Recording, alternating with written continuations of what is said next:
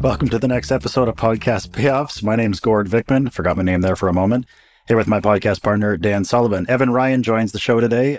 Evan is the founder of Teammate AI. He's the author of AI as Your Teammate. And if you stick with us today and you're an entrepreneur who's interested in automating the boring to free up your creative potential, then this show is for you. It's not about replacing humans. It's about amplifying their potential. Did I get that right, Evan Ryan? You absolutely did.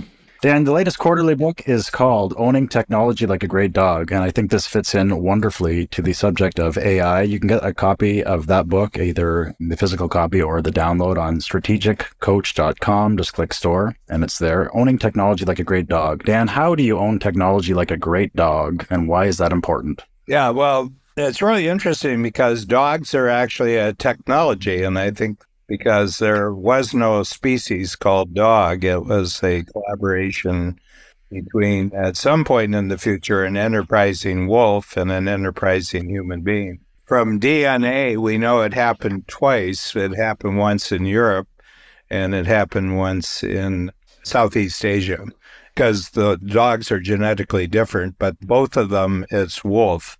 The beginning DNA is wolf. Seems to me like a remarkable crossover, and they estimate it's been developing for 30,000 years. Everybody's got their favorite dog stories, but it's just the most unusual relationship between humans and another species. And there's inventories which indicate 150 different things that dogs can do in teamwork with human beings. Quite extraordinary stories. I got this, and you were nearby when I got this idea, Evan, because we were at A360 last March in California. You know, it's sort of a hype tsunami that comes from the stage, there's this constant hyping, and it keeps being talked about, well, technology is going to take over. And I always felt that it was a bit of a religion, the way that technology gets talked about in technology circles. Is that, boy, the faster we get past humanity and just get into the realm of machines and, the smartest of us can actually fuse with machines, boy, that's going to be a great break for humanity. So the biggest break for humanity is when we get rid of humanity, and I found a little bit of a contradiction in the thinking there. So at a certain point, about halfway through the conference, I said, this is really silly. I said, there's a real silliness going on. And I said, why don't we just use the model of dogs and what we've done with dogs to sort of ground ourselves so that we can think about what our relationship should be with technology, okay? And right off the bat, a concept stepped out, and that was you have to establish who the owner is. With dogs, right off the bat, the number one job that you have with a dog is get the dog real clear who the owner is, okay, and who's who in the relationship. I've known people who have badly behaving dogs, and it's not a situation I would wish on anybody because it's just a very toxic thing that happens with the dogs, and oftentimes the dog is dispensed with, and which doesn't seem to me to be a preferred way of going about it. And then I was reading, President Biden's German Shepherd has now been banned from the White House because it bit 11 people. And there was an article which really struck home with me. And the article was that we can explain Joe Biden's dog's behavior that he has a really bad owner. He has a really bad owner who doesn't protect the dog. And the dogs especially don't like people who don't smile. And it's the job of a Secret Service agent not to smile. So it's a setup for disaster. So anyway, I did this, and I did the whole book of 8 different ways you have to be an owner if you're going to have a great dog, and 8 ways of being an owner that will apply equally well to technology. So that's what the book is about, Evan. One of the best concepts, I think, in Strategic Coach was thinking about your thinking. And then secondly, it was wanting what you want and knowing what you want. And I don't think that a lot of people have ever even thought about that they could own the technology instead of the technology owning them. For the last 20 or 30 years, they've always been employees to the technology. Sometimes employees, usually slaves. Yeah, I had a client, he was a free zone client, and he said, I've been feeling I'm looking at my cell phone too much. And so he said, I did a little test, and on 7 days, I said 7 days, and the average was he looked at his cell phone 87 times a day for 7 days. He told me that, and I said, so who owns who? Sounds to me like you're owned by your cell phone. The cell phone likes it. No, the tragedy is the cell phone doesn't like it. The cell phone doesn't do anything. It just works. It just works. Yeah. The cell phone loves being turned on. That's his favorite activity. But yeah, I like living in the real world. I like doing things and exploring and interacting with people and doing all sorts of creative stuff, the same sorts of stuff that I like to do when I had summer vacation when I was a kid and when I was in high school, when I would have free time in college or in my early professional life. What would I do if I had all the time in the world? I still like doing that stuff. And a lot of that times that stuff doesn't involve technology, or that doesn't involve my being an active participant in the technology. And I think that any technology that is giving me another job to do is something that is going to make me an axe murderer. So, Evan, what advice would you give for entrepreneurs then who see the technology around them much more like Biden's very bitey German Shepherd and not something that is being particularly helpful? Do they need to scale back? Do they need a who? Do they need to start eliminating things? Put yourself in that position where you're not using it efficiently. How do you crawl out from that swamp? Well, I think the first thing is knowing what you want. Mm-hmm. Like having a really crystal clear vision of what exactly is it that you want. Because it's very easy for a lot of people to say, oh, I want to use technology better, or I want to use it less, or I want to use it more, or whatever it might be. But having a really crystal clear vision of your future is the single most important aspect to making the technology work. You can properly wrap your mind around it, figure out how the tech fits into it. But if you're not somebody who can figure out how the tech fits into it, bring on somebody, work with somebody who can figure out how the technology makes your bigger future a reality, either at the pace that you want it to happen, faster or slower, but with good reason. Mm-hmm. Makes perfect sense. Evan, one of the frameworks of strategic coach is the 4 freedoms: freedom of time, freedom of money, freedom of relationship, and freedom of purpose. And it seems to me that this is the basis for being an entrepreneur, that at an early age, and I find more and more that it happened before 10 years old, that the person who takes an alternative route to their future, as opposed to studying like mad, getting educated like mad so you can get a good job, entrepreneurs at a certain age go into the marketplace itself and start working out, doing useful things that they can get paid for. My father was an entrepreneur, and I'm the only one in the family out of 7 children who went entrepreneurially, because the biggest thing is that really struck me that my dad could do what he wanted with his time, and he could make money the way that he wanted to make money, strictly from the standpoint of his direct value to other people. But if you use the 4 freedoms and sort of measure how you've progressed with artificial intelligence, commenting specifically on what it did to your time, what it did to your money, what it did to your relationships, and what it does to your central purpose, I think that would be an extraordinarily useful model for capturing just your response to this and sending out to all the strategic coach clients. I think when you listen to the tech industry and a lot of the tech companies are trying to use artificial intelligence to increase their freedom of money. They want to use AI to make money and to replace their relationships. We're going to have the AI do the relationship building instead. So you've got your chatbot, and you've got the AI that can make sales calls for you, and you've got your customer service AIs, and you've got your email AIs, and you've got all sorts of different AIs that are essentially outsourcing your relationship building, where the way that I use it is it's strictly saving time. The entirety of the purpose of AI is to increase my freedom of time. And then from there, I can be more creative or create more value in the marketplace with my team, and we can create more money and we can have better relationships. And the AI that save us more time can also save our customers more time. And so then our customers have more time and money to be able to create new relationships and expand their purpose.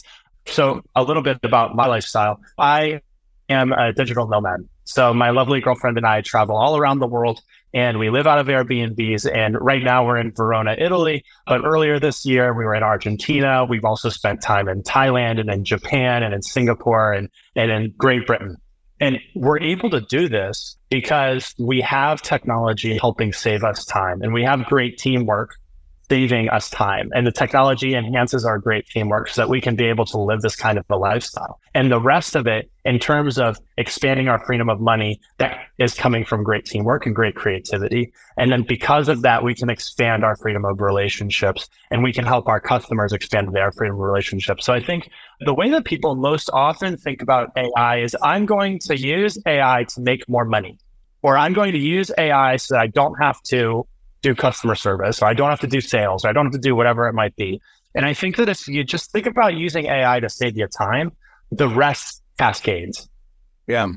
One of the things I've observed with my relationship with technology in terms of being involved with Abundance 360, that so many of them don't have time. What I'm noticing, they're really pressed for time.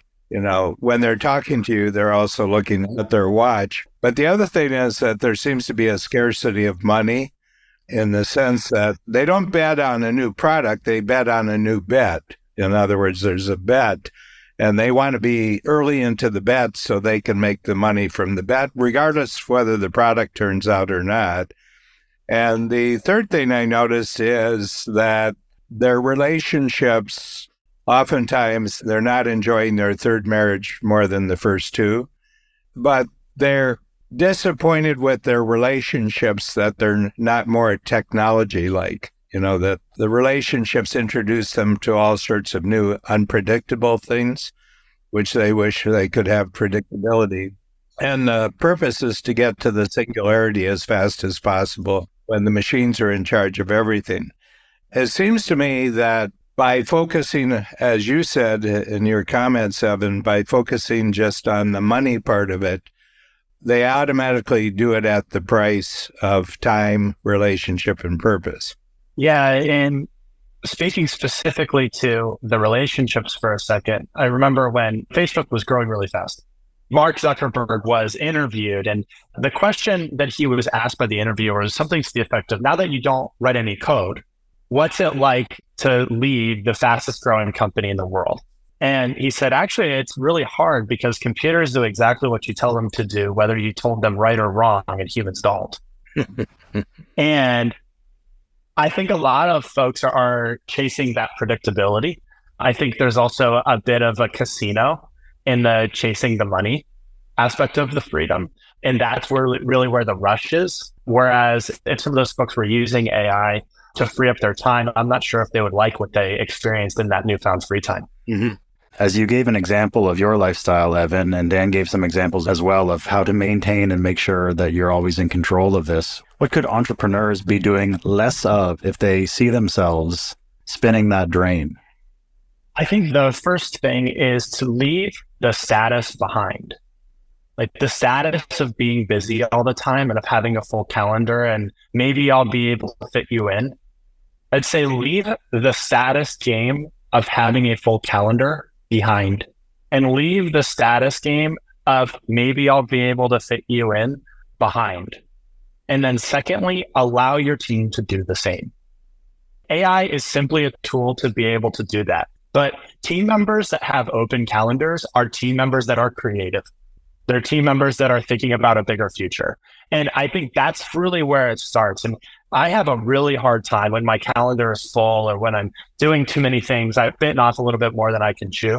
I have a really hard time very crystal clear getting a vision of that future or of the future that I want to have.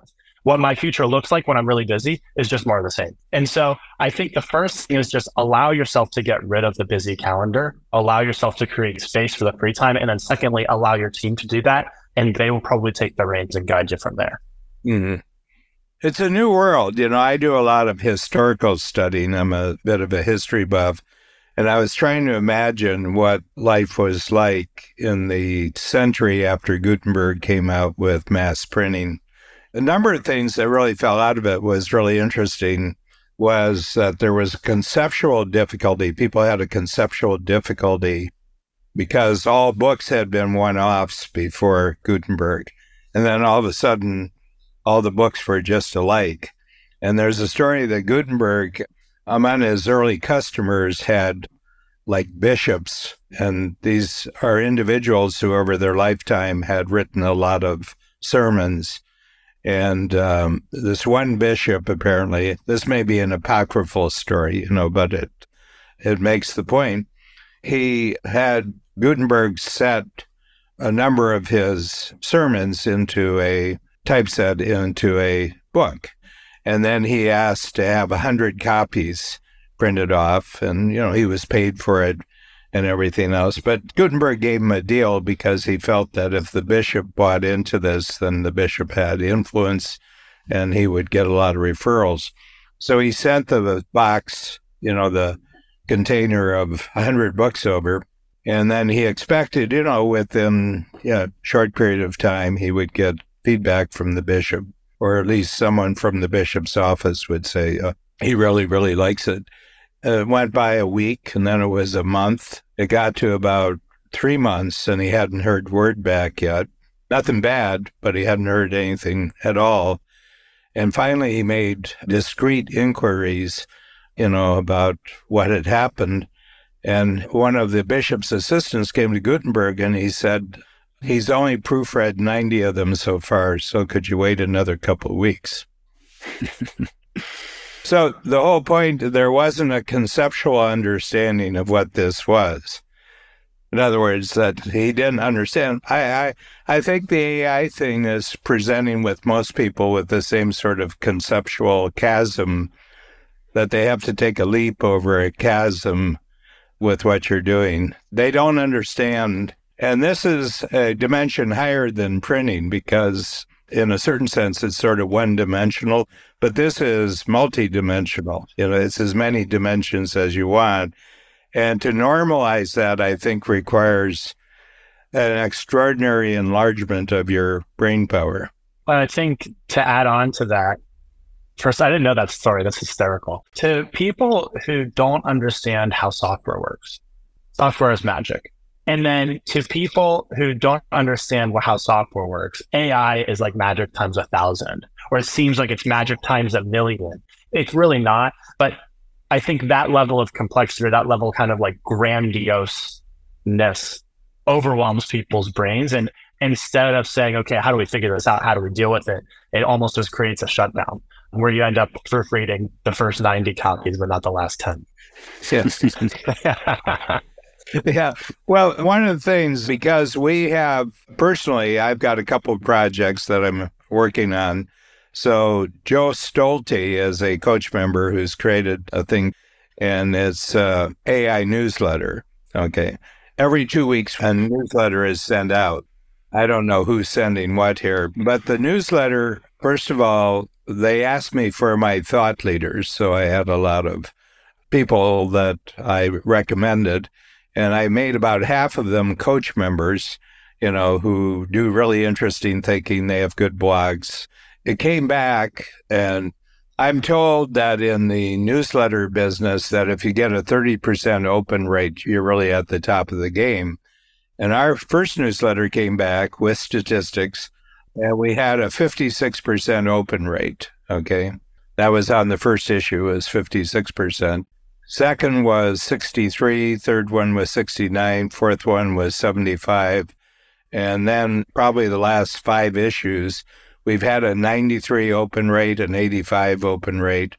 And then it grades all the articles. So it usually has about 7 or 8 articles. And what it really strikes me, I told Joe this, and I did a triple play for him on what I thought he was doing, a triple play being a key coach tool. And he came back and he says, you just opened my future. He said, what you revealed to me about what I'm doing. And I said, I think what you're creating is everybody's marketing director and strategist in a newsletter, because the information is sending back, telling you exactly the kind of information that gets opened most readily, what the click-through rate is. They grade each of the articles.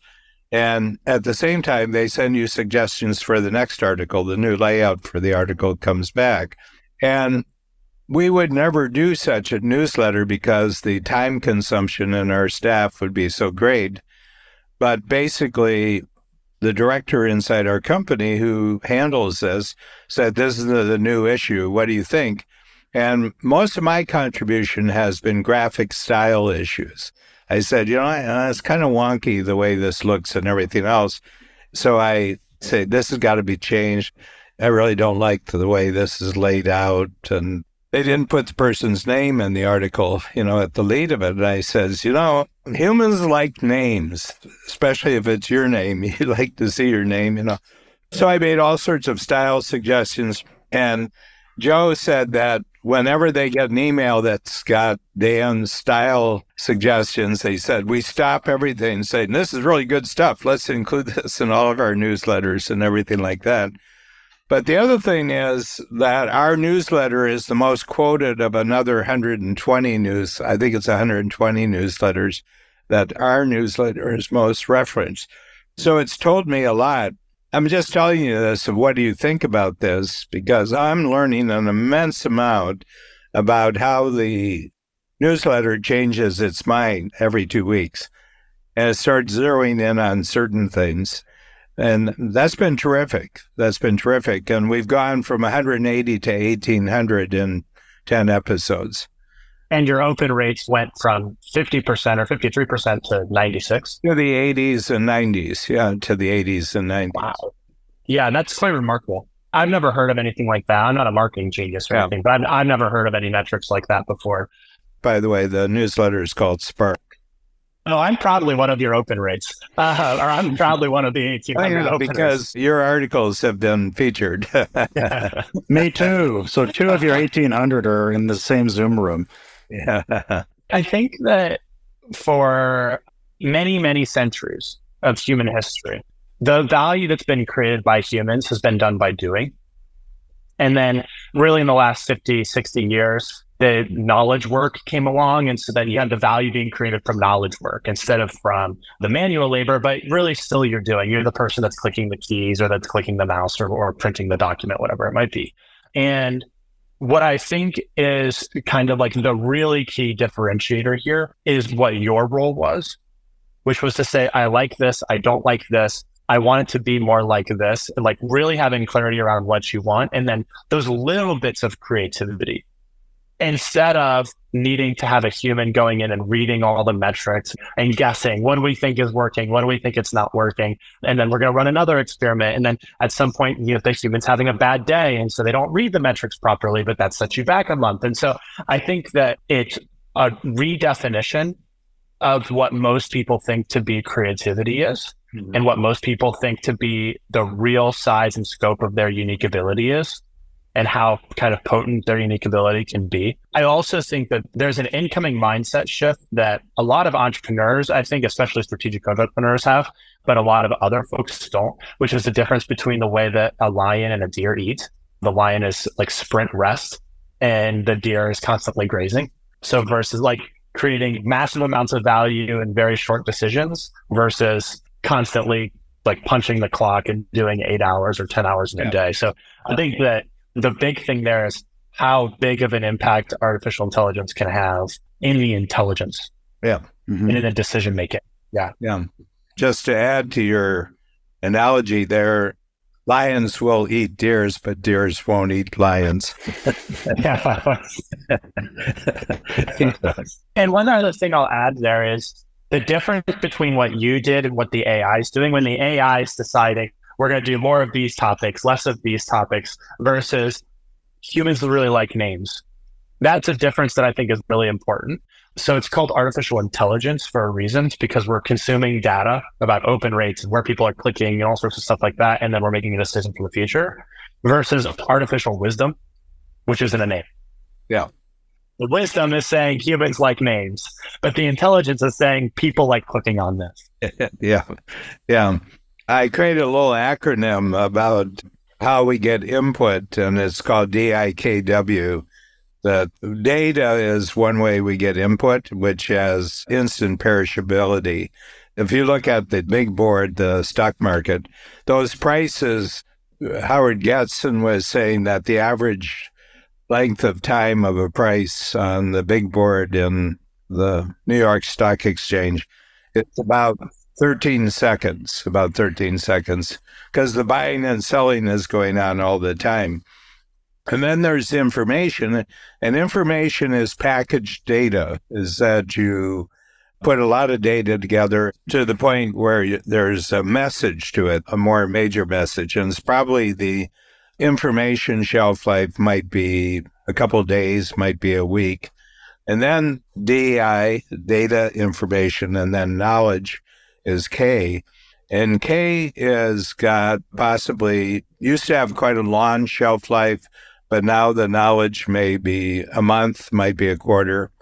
And in every profession, knowledge that used to last for their career when they got a degree or whether they got their professional accreditation, its half-life has already been reached from the time that they get their credential till they go out to the first month of actually doing business. The shelf life has decreased.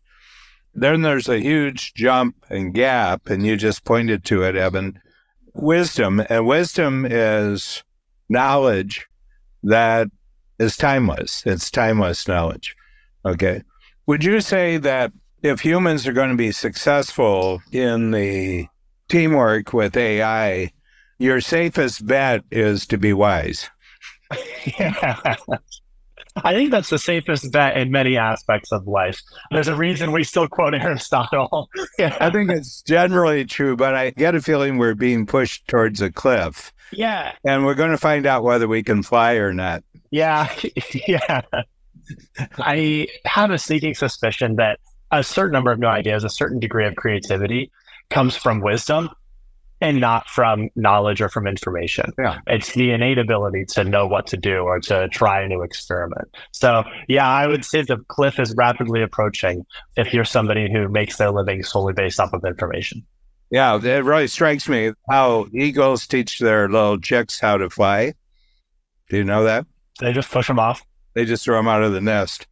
The ones that don't hit the ground, they can fly.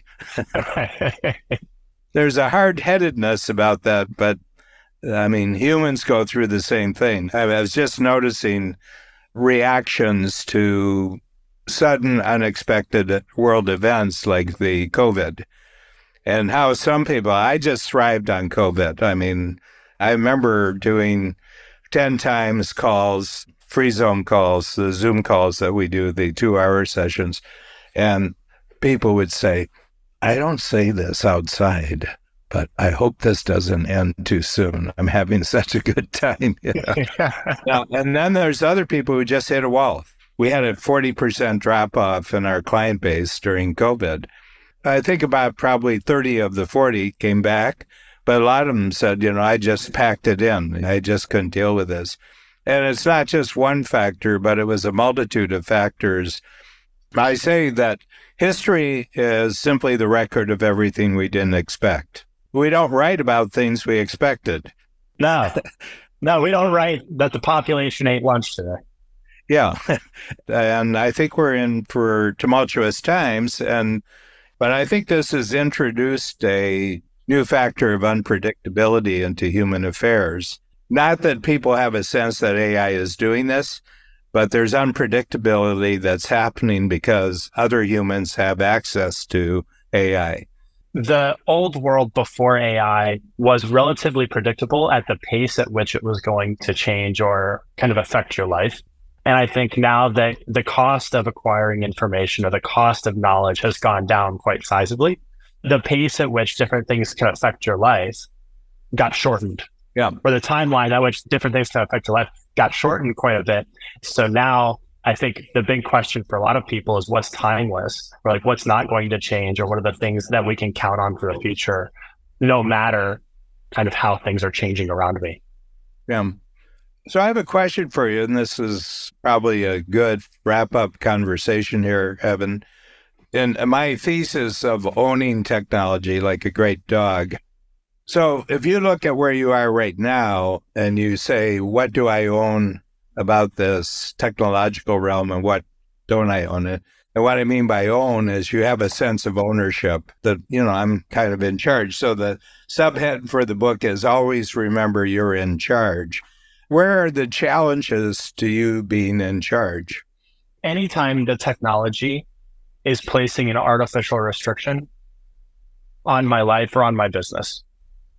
And that restriction can be as simple as it's difficult for me to use it, or as, in my opinion, important as I can't get my data out of this piece of technology. The company that I'm using owns my data. I don't own my data. And one of the things that I'm really excited about is it seems like AI in general is the first thing that is going to happen with AI is actually that software developers feel some pain from AI. And I think that the cost of building software and building AIs or building automations or whatever it might be, building tools to help your business or help your business or your life run better is going to fall dramatically. I think that it will be one of the single greatest disruptive forces of the next 10 years. As a sidebar, I don't really understand why the first thing that software developers tried to do was automate their own job away. But they had the whole world of jobs and they decided to use AIs to write code. Feels a little bit like killing the golden goose. But I think that AI's ability to create great tools for itself, allow you to create great tools that are specifically tailored to you, will be one of the single biggest kind of game changers for a lot of folks. I'm heading into the next 5 or 10 years. But in my life, if there's something that's restricting my freedom, either ease of my life, my freedom of time, so it's kind of causing me pain in the way that I spend my time, or if there's something really complex, like I can't get my data out, or I can't get insights out that I need to get, or we can't deliver the value that we need to deliver, that to me is quickly becoming a demarcation line that I can't cross. But what's exciting about it is that the cost of building software, I think, is falling quite fast. And so lots of people are going to be using lots of solutions that are specifically tailored to their needs. And then ultimately, I think, specifically tailored to exactly what their clients need. Mm-hmm. When I first went to a conference where Ray Kurzweil was talking about his singularity, he was saying, we're within a decade at that time, 2 decades where technology is going to be more intelligent than humans. And I went up to him at a break and I said to him, when you talk about intelligence, are you talking about consciousness? And he said, well, nobody knows what consciousness is. And I said, seems to me that it's a part of human intelligence.